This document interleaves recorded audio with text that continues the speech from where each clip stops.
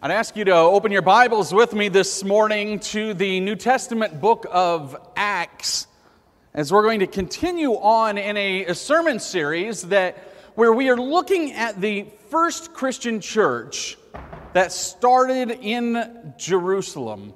One of the largest and the biggest genres of television entertainment these days is the genre of true crime. 20, 30 years ago, we started out with a massive hit called Cops that we watched on television.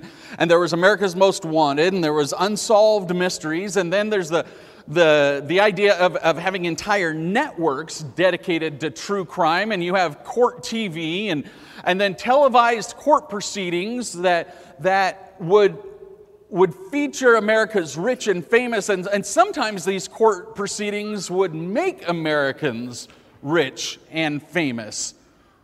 There is something about watching a real-life trial that we are just captivated by.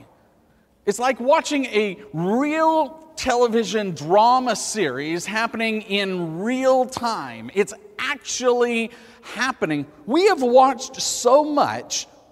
We have watched so much Law and Order. We've watched so much of reruns of The Practice, and for some of you that remember Matlock, and whatever you kids are watching these days that have to do with lawyer stuff on the YouTube, TikTok-y, snappy thingy, whatever it is that you're watching, we have almost become lawyers without going to law school. We think we know these things. We seem to be able to raise our hand during a TV show and say, objection, speculation, like we know what we're talking about, right?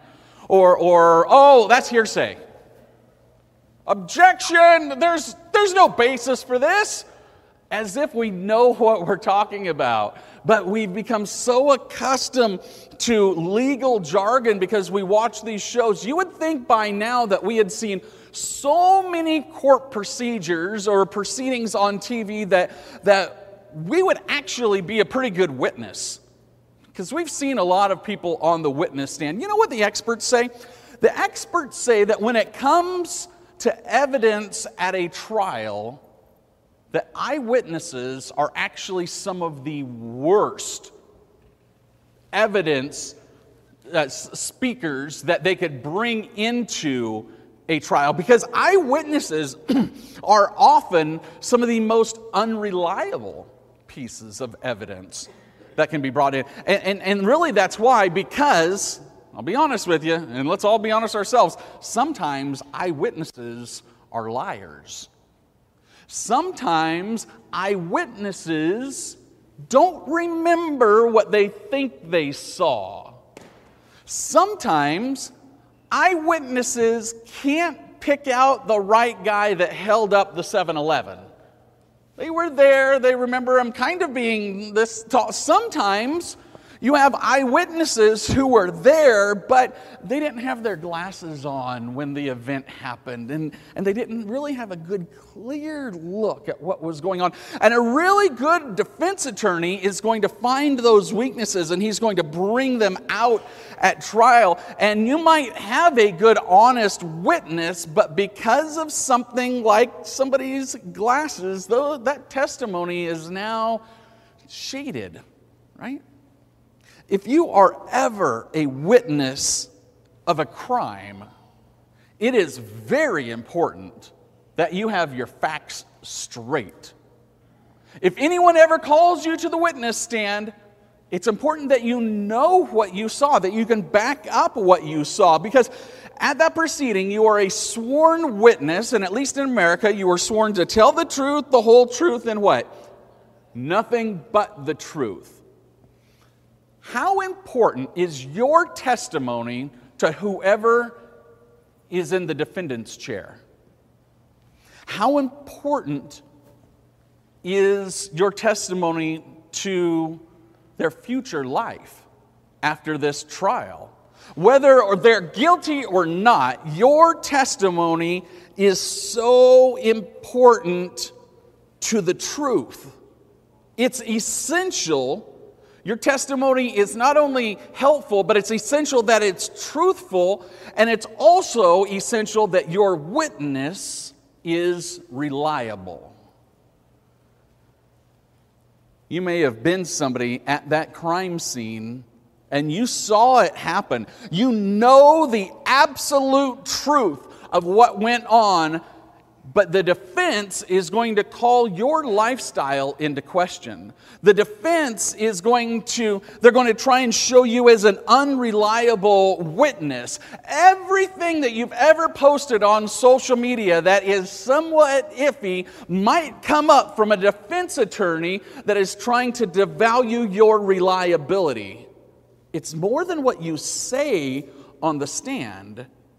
It's also your actions in everyday life that are recorded on social media, somewhere else. It's recorded in the memory of your neighbors. These things come out, and they are basing a determination on your truthfulness, on your reliability as a witness, on what your lifestyle says. How reliable? How reliable are you as a witness to anything? You might be a good eyewitness, but if somebody was to start tearing apart your lifestyle, to start tearing apart what it is you do, how reliable is your witness? Now let me ask you this. If that was somebody who you know, if that was your mom or your dad or your brother or your sister who is in the defendant's chair, let me ask you, how important is your testimony now? This isn't a stranger. This is somebody who you know. Your testimony is so important because now you are so close to that person. They say, well, this is the defendant's daughter right here. She's really, really close. She's got some testimony that is going to be really, really important. How much weight is on your shoulders right now? You're in the witness chair. That's your mom or dad or your brother or sister over there, the defendant sitting at a table. How important is your testimony right now? Because your testimony is going to sway this jury because of your relationship with the defendant. That's why they called you, is because you're close to the defendant. That's why you're on the witness stand right now. You are 3 feet away from a judge. You're looking across the room. There's a prosecutor right over there. And that prosecutor is grilling you because somebody who you love is in the defendant's chair. And you're a witness because they know that you love this person. They know how important this person is to you. And their life is going to change at the end of this trial. And it might be because of what you have to say. But it might be even more than what you have to say right now. It might be because of what you did yesterday, and what you did 2 weeks ago, and what you did a month ago. Now, what if the person sitting in that defendant's chair right over there, what if that person was Jesus? You have the prosecution, which is representing the state, or maybe representing the state of people, or maybe representing the state of our culture. Maybe it's the state of the mindset of people who you know, people who live amongst us. And right now, you are on the witness stand across the courtroom in the defendant's chair with no lawyer because he's representing himself is Jesus Christ. And you are the only witness that he has called in his own defense. He called you. Society's understanding of who he is going to depend on what you say and how you live. And he called you.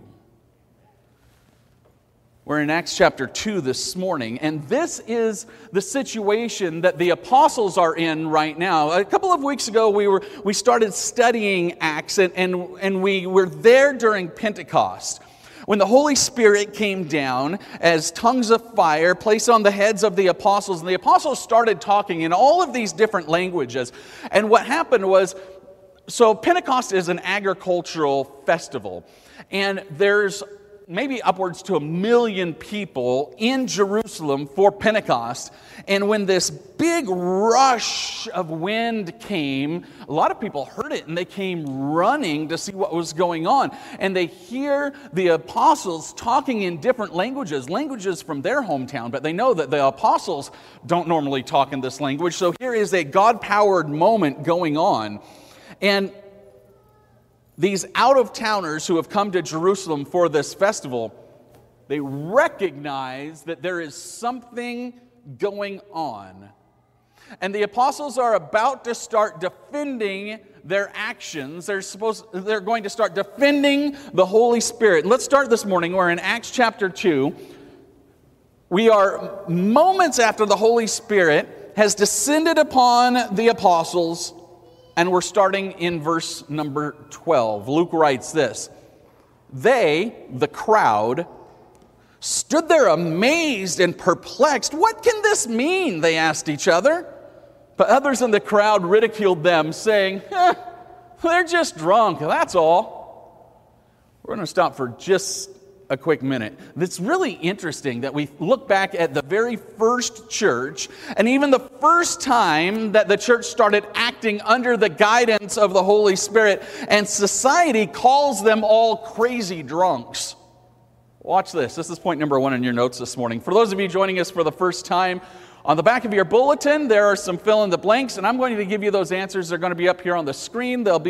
You can see them online as well. When the Lord starts guiding your actions, people will look at you as strange, and they should. I'm going to give you that to you again because I think there's 3 fill-in-the-blanks right here. When the Lord starts guiding your actions, people will look at you as strange, and they should. One of the points in your notes 2 weeks ago was that when you are baptized in the Holy Spirit, people notice.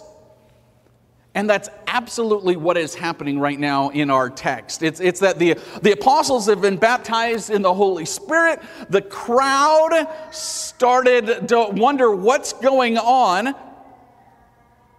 They're looking upon the apostles as strange. Their actions are strange to the local culture. I wonder if your life as a Christian looks strange at all to our local culture. It should. Are your actions to your non-believing neighbor strange? Well, they should be. So this is going back to the moment when the apostles were given the Holy Spirit, just like Jesus promised them.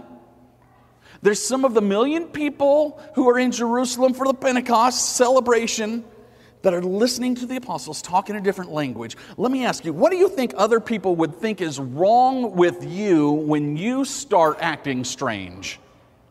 What are other people thinking? When you start acting strange for Jesus, what do other people think of you?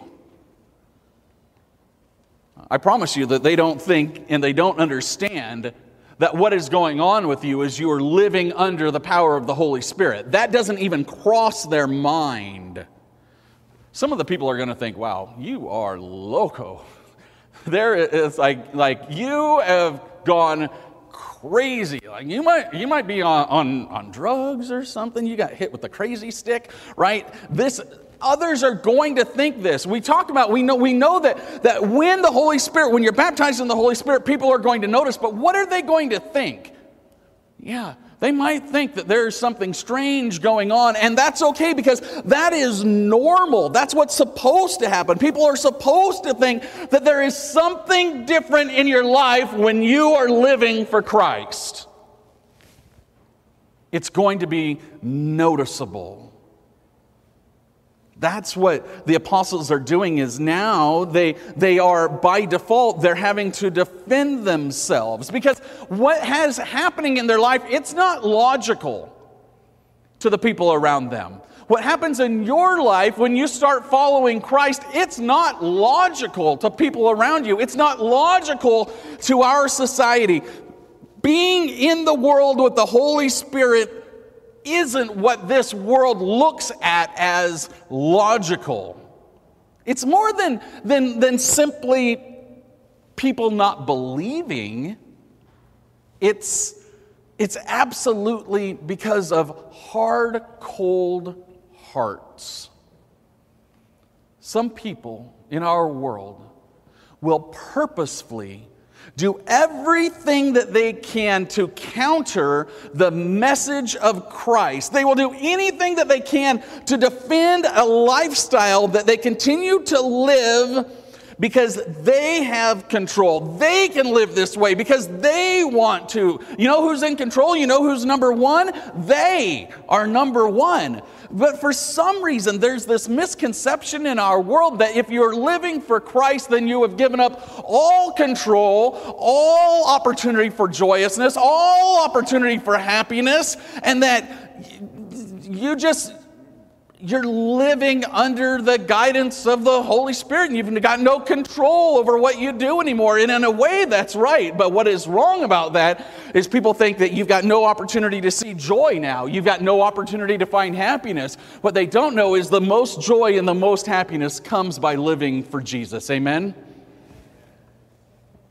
The Apostle Paul writes this to the church in Corinth in 1 Corinthians chapter 1, verse number 18. Paul writes this, he says, "The message of the cross is foolish to those who are headed for destruction. But we who are being saved know it is the very power of God." There's a difference between the people who are going to recognize God's actions through you and those who are not going to recognize God's actions through you.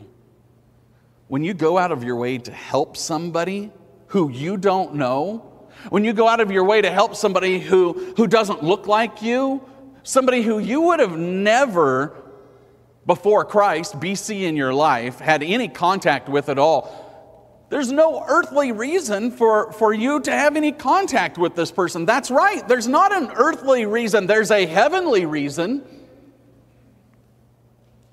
Because this world is going to say, you know what, you're crazy.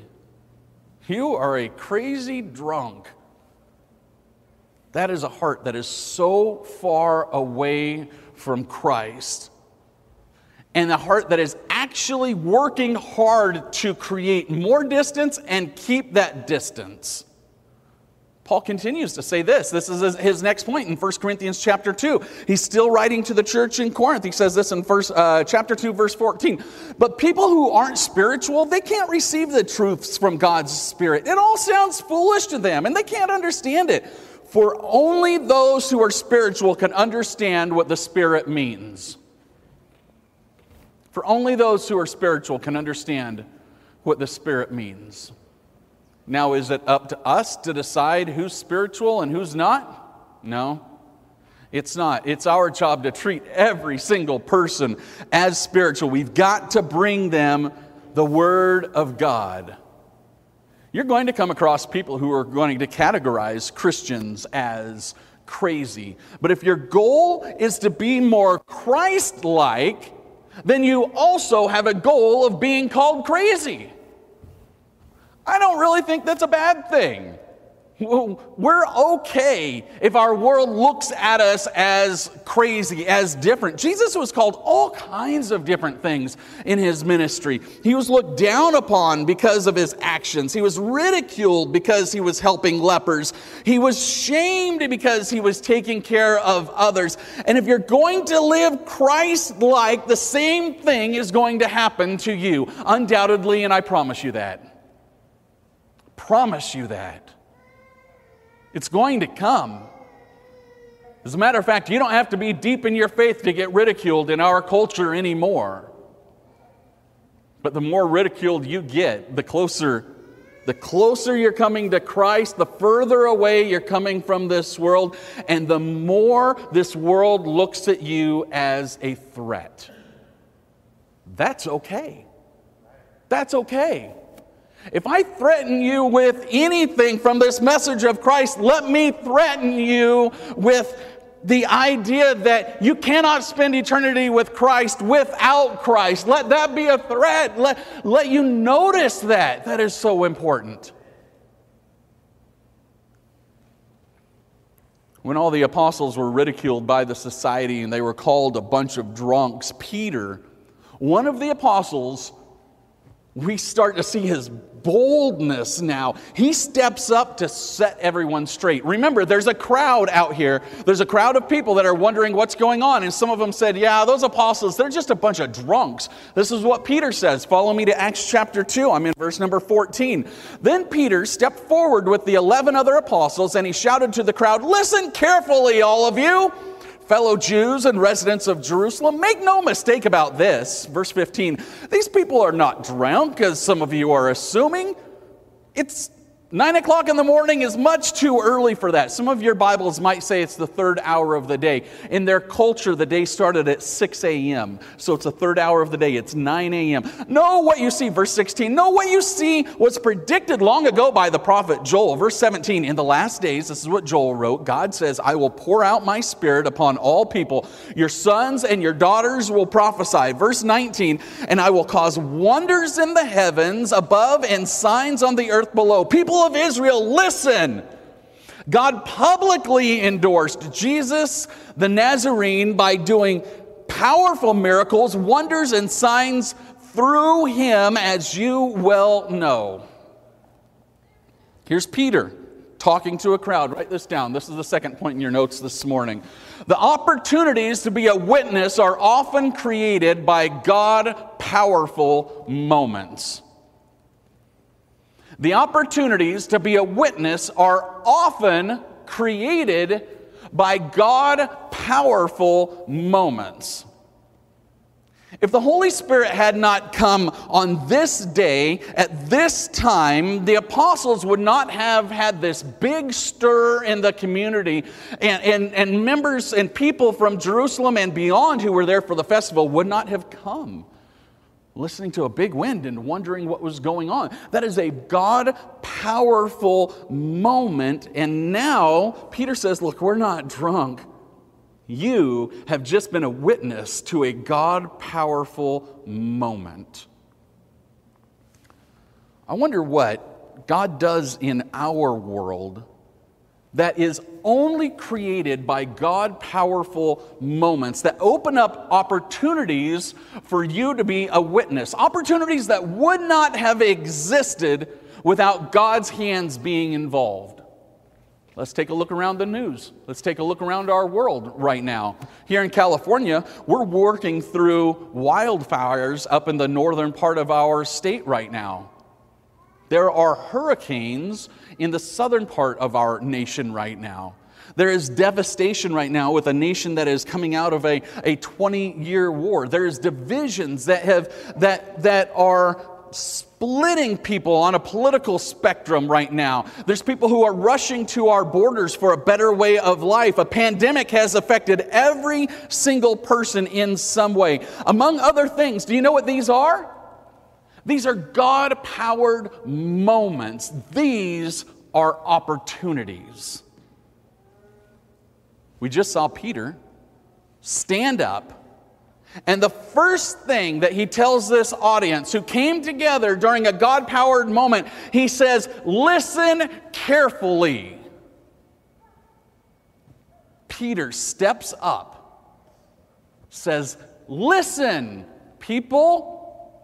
Peter recognizes that there's an audience now because something that God had done, there's an audience that wasn't available an hour ago.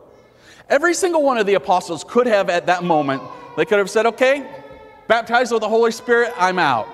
They could have run and found someplace to hide, but they recognized an opportunity. They recognized a crowd, and they started talking. I don't want you to think it's a coincidence. Have you ever been to a street fair or you go downtown? This happens at Festival of Lights, downtown in Riverside. If you go down there around Christmas season and you're walking around, somebody is going to be on a soapbox preaching to the crowd. We call them street preachers. Do you ever come across a street preacher? Somebody as you're walking along and they're just out preaching to the crowd, right? And there's a lot of people who are going to just walk by them. They're not listening. They actually wish that this guy wasn't preaching because what he's saying is piercing them and they'd rather not be pierced. Don't look at it. It's not coincidence. What this is a pastor or somebody who is recognizing a crowd and starting to talk. Is starting to reach into this crowd. It's not a coincidence at all. You know what they're doing. They are recognizing the power of God, bringing people together, and they are speaking into others. See, it's when there is a crowd, when there's a listening audience, and it's in this moment that you are back on the witness stand. You are now witnessing for Jesus. And it's your words, and it's your testimony, and it's your actions that are all going to defend Jesus. Either they're going to defend Jesus or they're not. One of the two. All these people around you, they're waiting for you to talk and for you to explain what happened. Maybe this God-powered moment in your life, maybe it was a death in the family. Maybe it was the birth of a newborn baby. Maybe it was a moment that is so extraordinary that you didn't see it coming. But because of right now, in your world, in your family, you have an audience because of a God-powered moment. You didn't see this coming. What we just read, Peter and the apostles, they didn't see this coming either. But Peter stood up and he started to talk to the people at this event. Peter started by giving biblical evidence to what happened. He went all the way back to the book of Joel. Now let me tell you something. Not everyone in his audience had the book of Joel memorized. Not everyone. He starts back in Scripture. He says, this is the scriptural basis for my argument, what I'm about to say.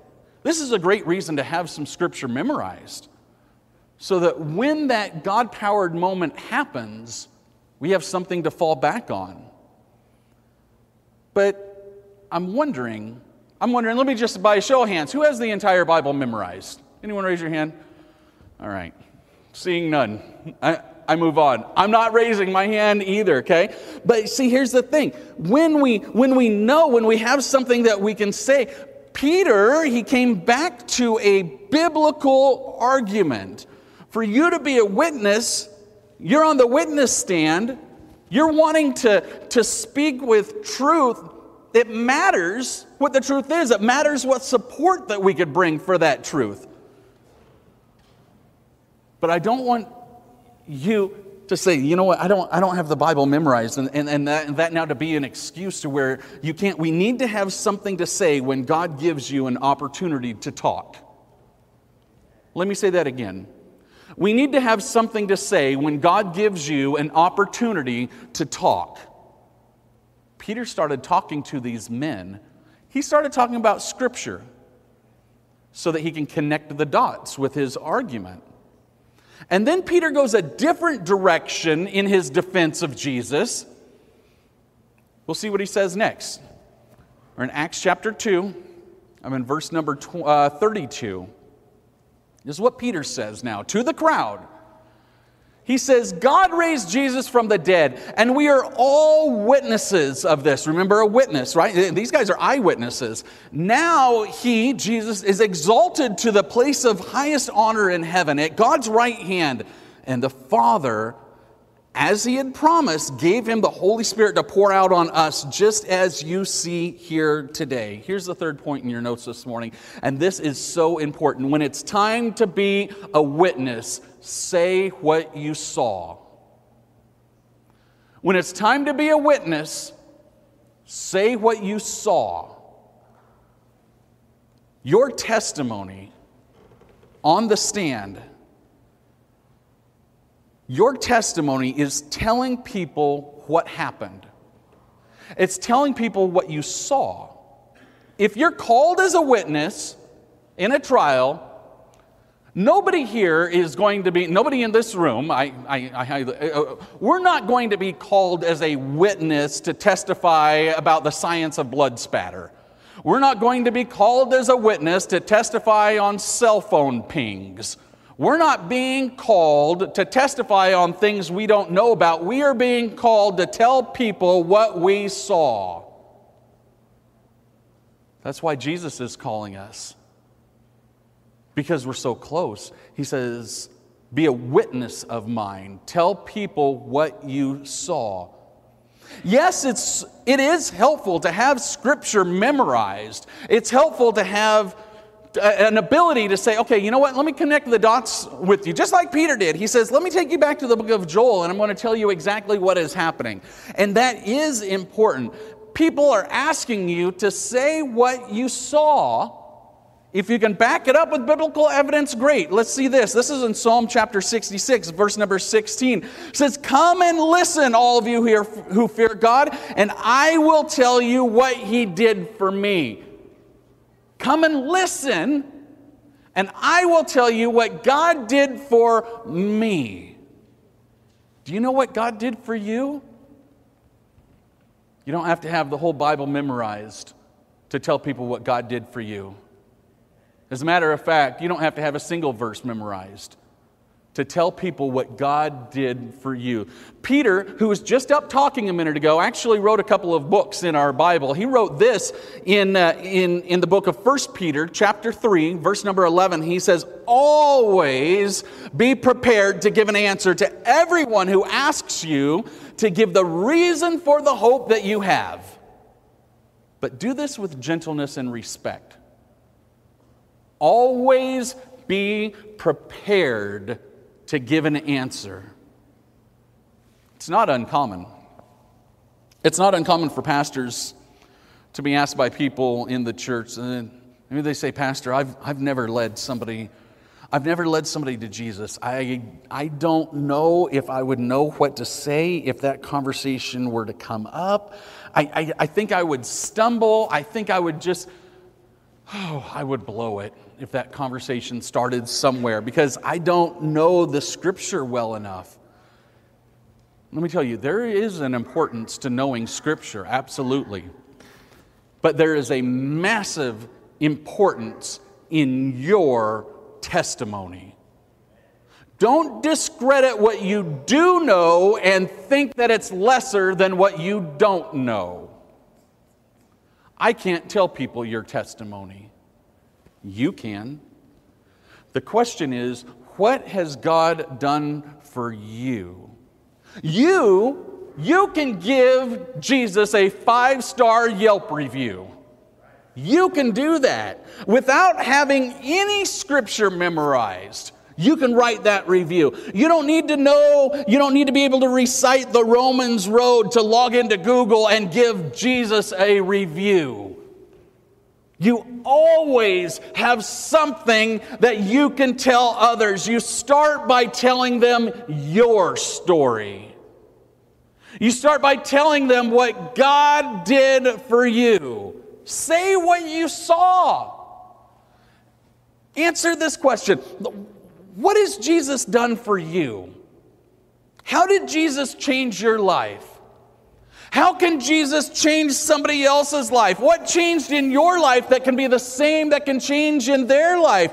Who were you? Who are you? How does Jesus see you? These are all the answers that you have. You know that better than anyone does. You are a witness. You can tell others. Nobody knows your testimony better than you do. That's what a witness does. A witness says what it is that they saw. What did you see when Jesus changed your life? That is your testimony on the witness stand.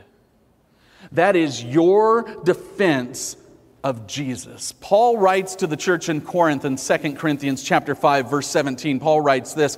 He says, it means that anyone who belongs to Christ has become a new person. The old life is gone, a new life has begun. You, as a witness, you know the facts. You are a reliable witness? Maybe? Is your testimony true? Let me ask you this. What sense would it make to you? What sense would it make to your listener? What sense would it make to Jesus for you to get up on the stand and tell a fib? Just lie about Jesus? What sense would that make? That wouldn't make any sense at all.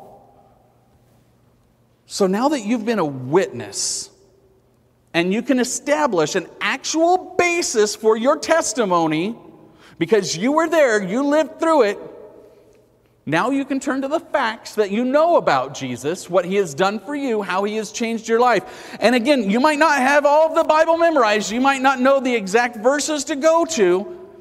But I want you to see what Peter continues to tell the crowd. And I promise you, you can do this same thing with somebody else. Watch this. Peter continues speaking in chapter 2. I'm in verse number 36. Peter says this, "So let everyone in Israel know for certain that God has made this Jesus, whom you crucified, to be both Lord and Messiah." Peter's words pierced their hearts, and they said to him and the other apostles, "Brothers, what should we do?"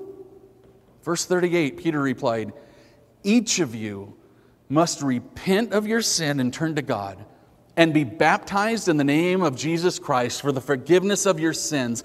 Then you will receive the gift of the Holy Spirit." Verse number 41, those who believed what Peter said were baptized and added to the church that day, about 3,000 in all. Peter came to them with a testimony. He came backing it up with some scripture, said, this is my point, and I'm backing it up here.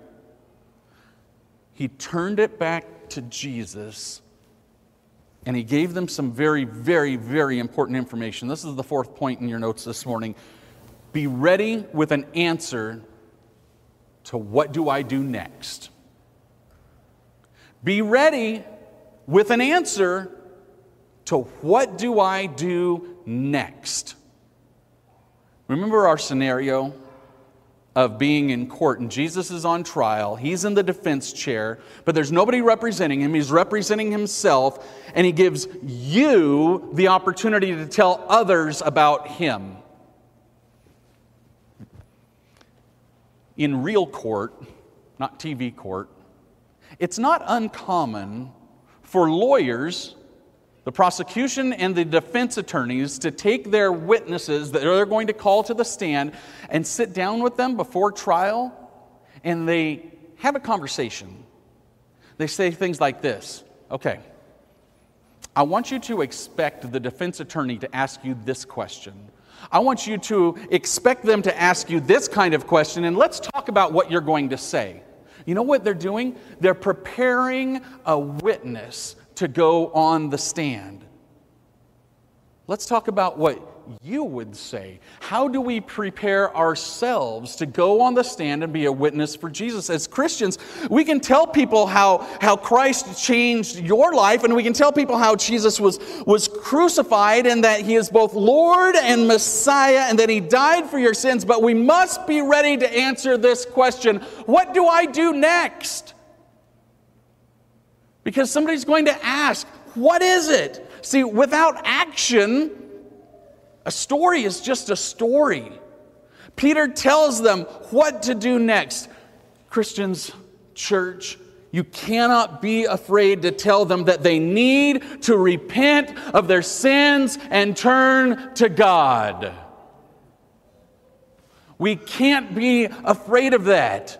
In our culture, we're not supposed to call people out for their sins, but Peter did. Telling people to repent of their sins demands that they acknowledge and that we acknowledge that other people are sinners, just like us. We're the same. We're sinners. We've got to repent and turn to God. This is being bold. Because in order to tell somebody that they need to repent, you must be willing to tell them that they are a sinner. Just like somebody told you. And just like somebody told me. It's hard. But if we look at everyone as glorified, and they're not glorified, and we give a testimony that's false, we're not only going to affect their life, but we could affect their eternity by not being bold enough. It's a huge step in witnessing. This is evangelizing. Because if we leave this out, we might have just told a good story. I want you to see why it's so important. We skip ahead a couple of chapters to I'm in chapter 3 of Acts, verse number 19. It says, "Now repent of your sin and turn to God so that your sins will be wiped away." That's why. That's why you are on the witness stand. We can't tell half a story. We can't tell some of what we saw. Jesus is on trial in our culture because people in our world want to do everything that they can to distance themselves from their own sin.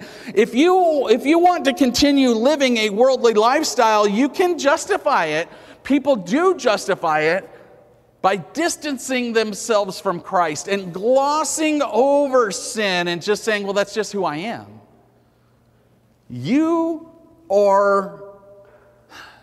You're not really who you think you are unless you know and you recognize that you are who God made you. You aren't. You're not who you think you are unless you recognize that you are who God made you. I wonder if today the idea that you need to repent of sin is a prick at your heart. I wonder if that's piercing this morning. You know what that is? You know what that guilt is? You know what that thought is? You know what that feeling is? That is recognition that your sin is real and that it exists. Today in this room, we are all experiencing a God-powered moment. And this is an opportunity that I can't let pass.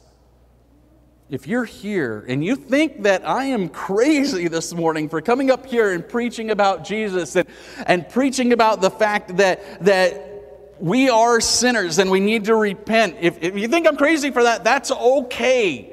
I will take that.